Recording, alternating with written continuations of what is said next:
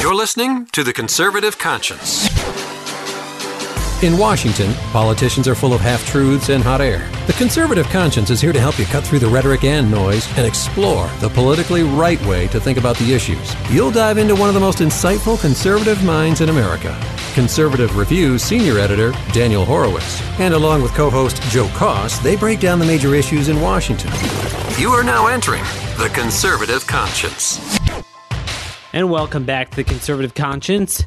This is your host, Daniel Horowitz. And my gosh, when it comes to hot air half-truths, like I said, there's no more half-truths anymore. So I think I'm going to have to change that intro music there. Only full lies. Only full lies and distortions that the entire so-called conservative movement and conservative media will ignore and focus on nonsense. I have never felt more disconnected from this entire movement than I do now. I feel like the Jeremiah moving through the ruins of Jerusalem and wondering, does anyone see what I'm seeing?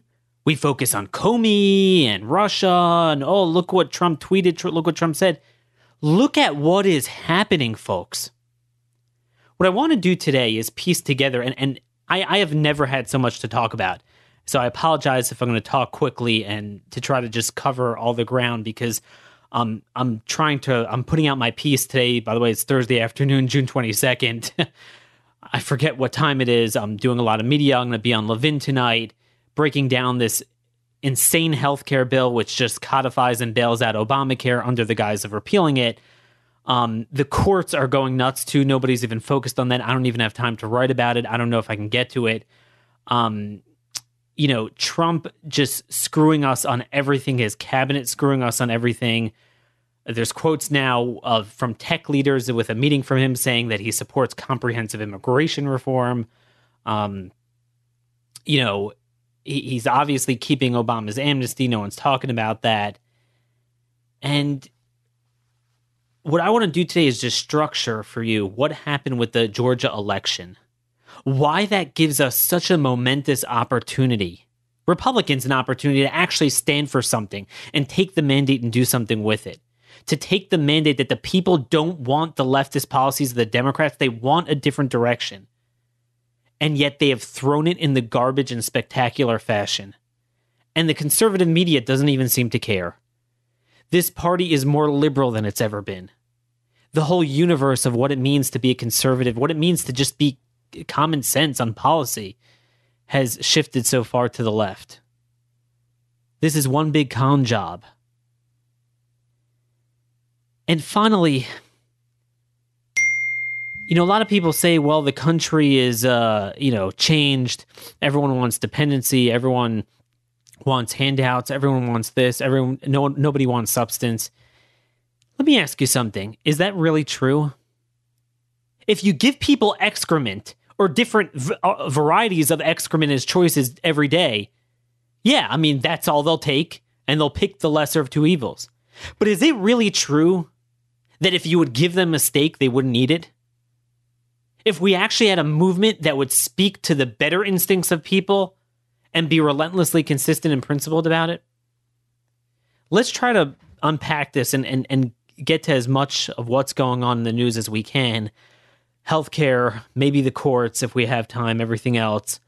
And again, I just have to, as I'm talking to you guys, I have to have my eyes on, just my email and social and different stuff. Even as I'm talking here, I'm doing this live, just to get a sense of, what's going on, different meetings I have, different media.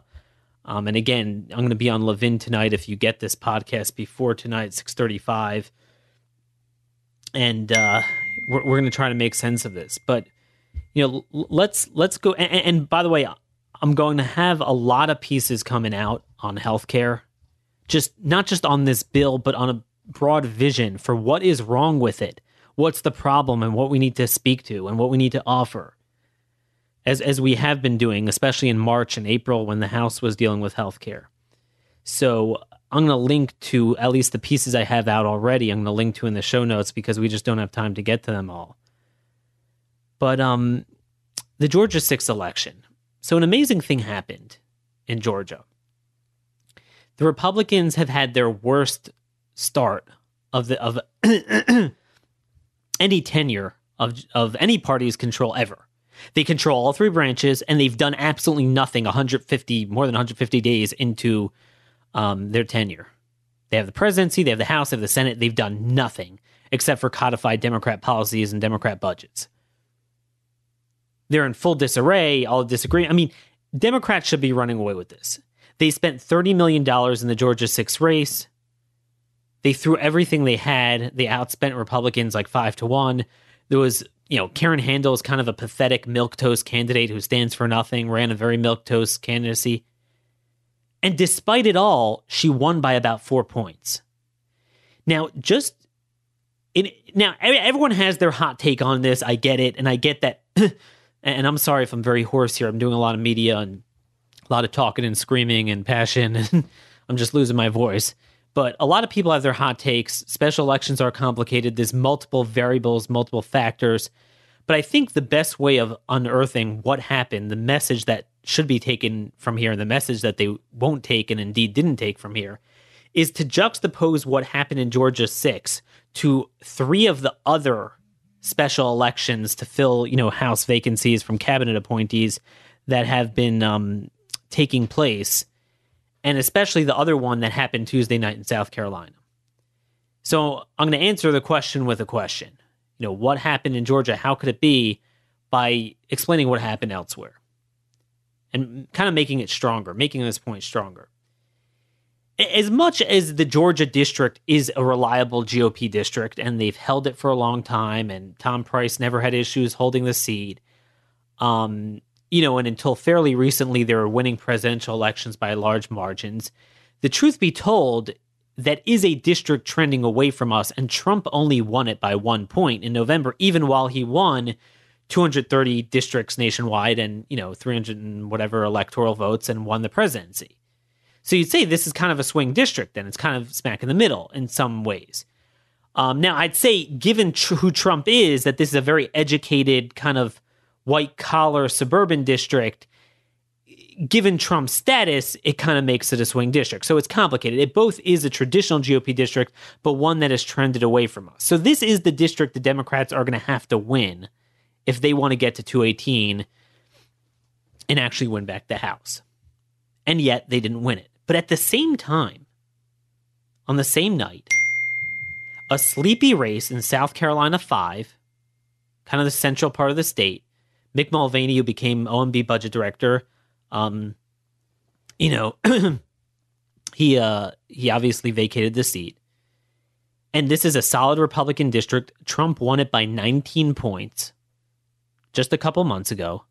And yet, a no-name, no-money Democrat came within 3 points of the Republican there. In other words, the Democrat did slightly better in South Carolina 5 that Trump carried by 19 than in Georgia 6 that Trump carried by just 1. What gives? Let me add to that a little bit here. There's been 2 other special elections so far that Republicans have dramatically underperformed. In Montana at large, it's the whole state district, and Kansas 4. Same deal there. In Kansas 4, the Democrat came within 7 points. Now that might not sound like a big deal, but I mean, this is Kansas. Trump carried it by 27 points. What about Montana? The Democrat came within 6 points, but Trump carried the state by 20. Now, I know that guy had the body slam thing, but that was just the day before the election. I mean, I don't know how much it influenced it, clearly a little bit, but, there was a lot of early voting already. What gives? How is it that all these deep red districts came very close, but yet the Democrats focused on the lowest hanging fruit, a district Trump won by just 1 point, spent the most money ever spent in any congressional race in the history of the country, and they came up short? The answer to me is very simple. What it tells you is that, generically speaking, organically, without any other factors or focus or money thrown into a race to galvanize people and raise awareness, raise attention, Democrats are fired up because they hate Trump. Just because they have to hate him, because he's the enemy, not because he's conservative, because he's actually a liberal. And the Republican base is not energized. Now, typically, when you just won an election, you have all control. Especially in this day and age, we're always anti. So it's a lot easier to be an anti. It's a lot easier to be jazzed up when you're out of power and more energized. But still, Republicans are in an awkward position because they have all the power, but they're accomplishing nothing with it. So, I don't have any, we no longer have the anti-Obama rage, but we don't have any positive energy. Man, we're securing our sovereignty, security, gun legislation, repealing Obamacare, boom, boom, boom, boom, boom, boom, boom, tax cuts, yada, yada. Nothing. So, and then a lot of swing voters have had enough of the Republicans. They're ticked off. They're turned off by the drama, the clown show, and just nothing to show for it. So that was enough for the Democrats to really come close. But since, again, there were still solid red districts, Republicans held on. In Georgia 6, what happened was the Democrats all came in. The money hurt them. Because of the $30 million, the Hollywood money, and I know a lot of people will say this was a local factor because the guy didn't live in the district and it hurt them.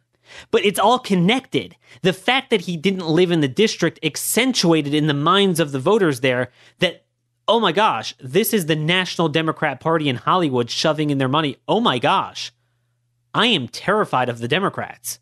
We don't want this radical agenda. In other words, in the other places, you had these guys, and by the way, they ran as conservatives, these Democrats. They ran as, oh, shucks, Kansan, South Carolinian, conservative Democrat, local boy. They didn't have the National Democrat Party coming in. So they were able to distinguish themselves.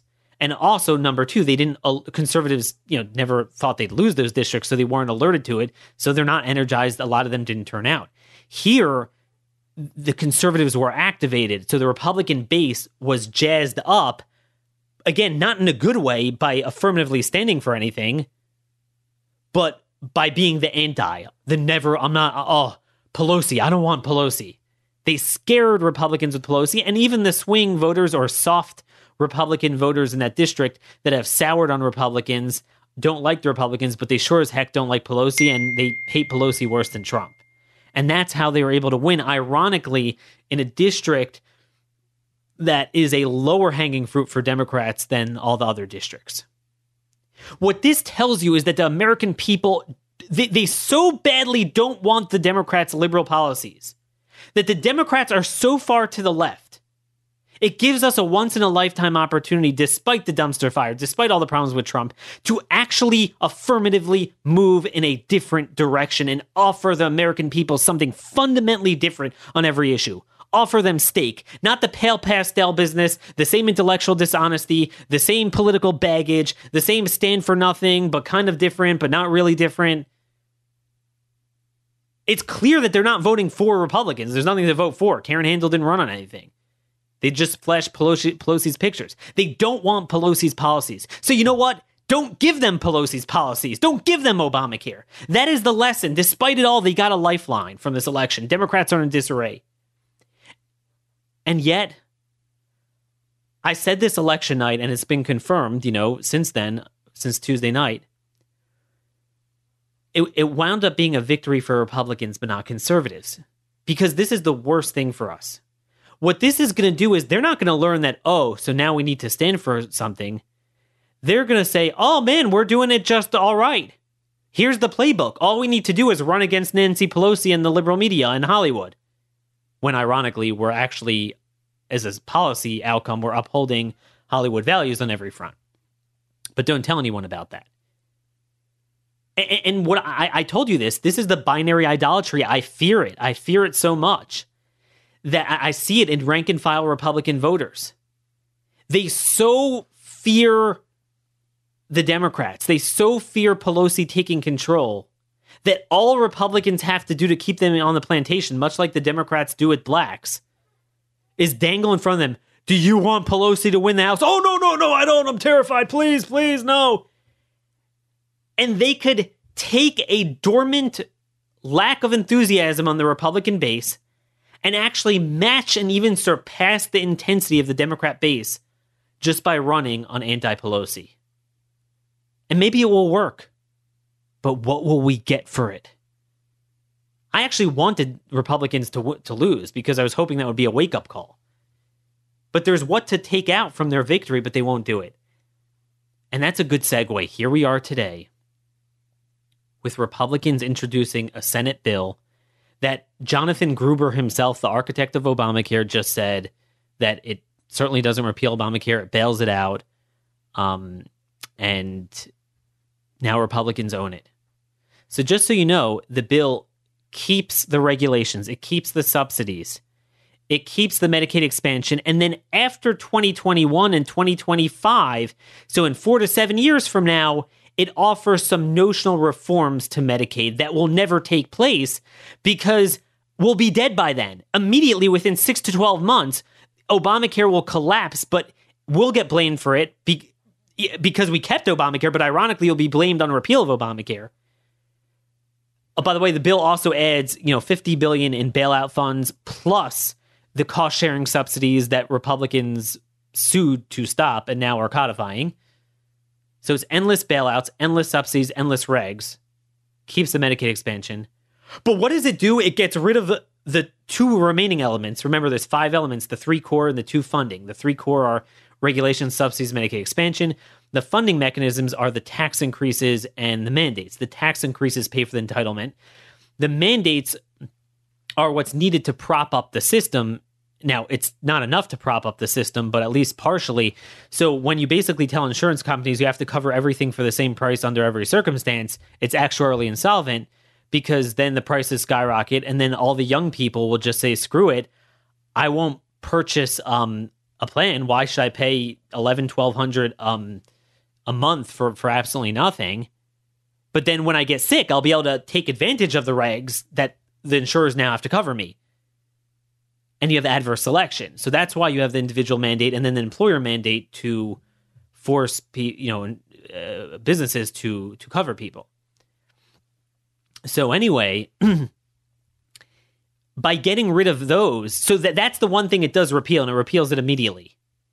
So you're just precipitating the death spiral, but under your watch. It's the worst possible mix you could have. It's the House bill, just every element is made more liberal and worse. Permanent bailout. I have a piece explaining this in more detail, but you guys already get this. We've put out reams of articles and podcasts on this. We have no party that has a shred of a vision of articulation as to why health, not just health insurance, but health care, and they're not the same, are expensive. It's precisely because of government intervention. You know what's funny? We have a lot of problems in our system even before Obamacare, now certainly with Obamacare, and it's blamed on the free market because everyone views it as Europe has socialized medicine, but America doesn't. But it's misleading. 55% of healthcare is government run. 55% by my calculation. I'm going to have an article with pie graphs hopefully tomorrow coming out with a lot of the fundamentals on this, not just dealing with the healthcare bill, but just the fundamentals of healthcare and why it went awry. Because we don't have a free market, but we have a little bit remaining free market. So we have all the vices of a market system and all the vices of government-run healthcare in the worst possible mix. So it's worse than any other country because you get crony capitalism and greed from the private sector because, rather than competing for organic, natural consumer demand, they compete within the narrow confines of government regs and subsidies. And that's the problem. I'm going to have charts showing in 3 charts why healthcare is destroyed. In 1960, almost half of all healthcare spending was done by the individual and not for insurance. It was out of pocket, directly first to second party, consumer to provider. And that's why it wasn't expensive. You want to know why it's a dumpster fire now? Only 10.5% of all dollars is out of pocket. And even if you add in insurance, only about 15 to 18% is from the individual. 55% either directly or indirectly is from the government, meaning, and that includes the household and business shares, the employers, the share that they pay into Medicare, because that's government run. And 20% is from businesses, which is also government sponsored, because the only reason why businesses have tethered healthcare to employment is because of the tax exclusion. which is government run.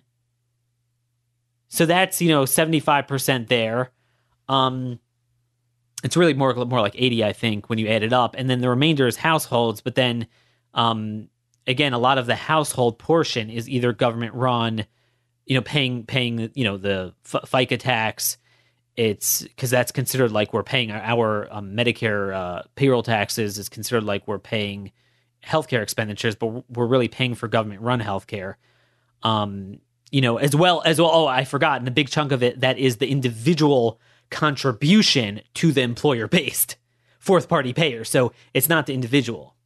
Again, only a small portion is paid for either individual out of pocket or individual personal insurance plan. That is why it's expensive. And that's because of the government. Just that you look at any graph, student loans is a perfect example. Commensurate with the degree of subsidization is the degree of price inflation. It's increased about 430% since the 80s. Tuition, that's the degree of government subsidization. Except with healthcare, it's worse because you have, in addition to the subsidization, you have the third-party payer. So it's the government's, it's fourth party subsidizing the third party to pay for healthcare, and healthcare itself is regulated like hell. Or you have the tort issues that inflate the cost of healthcare, so people can't afford to pay out of pocket anymore, and you need insurance. But now insurance is unaffordable because of the government intervention regs, and that's where we are now. Nobody is speaking to this. We have our 20-point plan, and we have more ideas we're going to put out, and that's the best we can do. And I'm going to speak about this at a later date. I want to hold a healthcare summit with conservative leaders on ways we can get around this. They're not repealing Obamacare, but is there a way we could... Because consider it this way.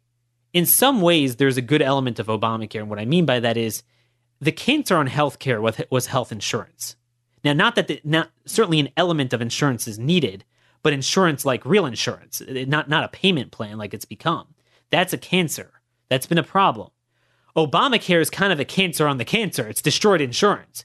So the question is there a way, and that's what I'm trying to think of, that we could kind of finesse this and just cut out the middleman and work with some red state legislatures to enact supply-side health care reforms, lower the cost of health care, and just use this as an advantage where health insurance is unaffordable. Just have people screw it and just pay for stuff out of pocket, and that in itself will lower prices. That's what I'm looking at. But, we're running out of time. But this is where we are. And yet, you turn on Rush Limbaugh. You turn on all these people. Comey. Oh, rigged election, rigged. They're speaking about nonsense. What are we fighting for? We're fighting the Democrats and the media and defending Trump for what? The guy got up there and said, my healthcare bill is going to have more heart and spend more money. He's taken on and validated the entire premise of Obamacare.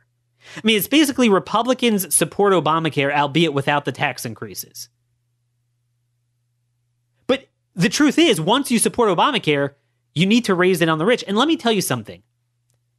If we want to deal with taxes, let's deal with taxes. If we want to deal with abortion, there's a proper way of dealing with abortion.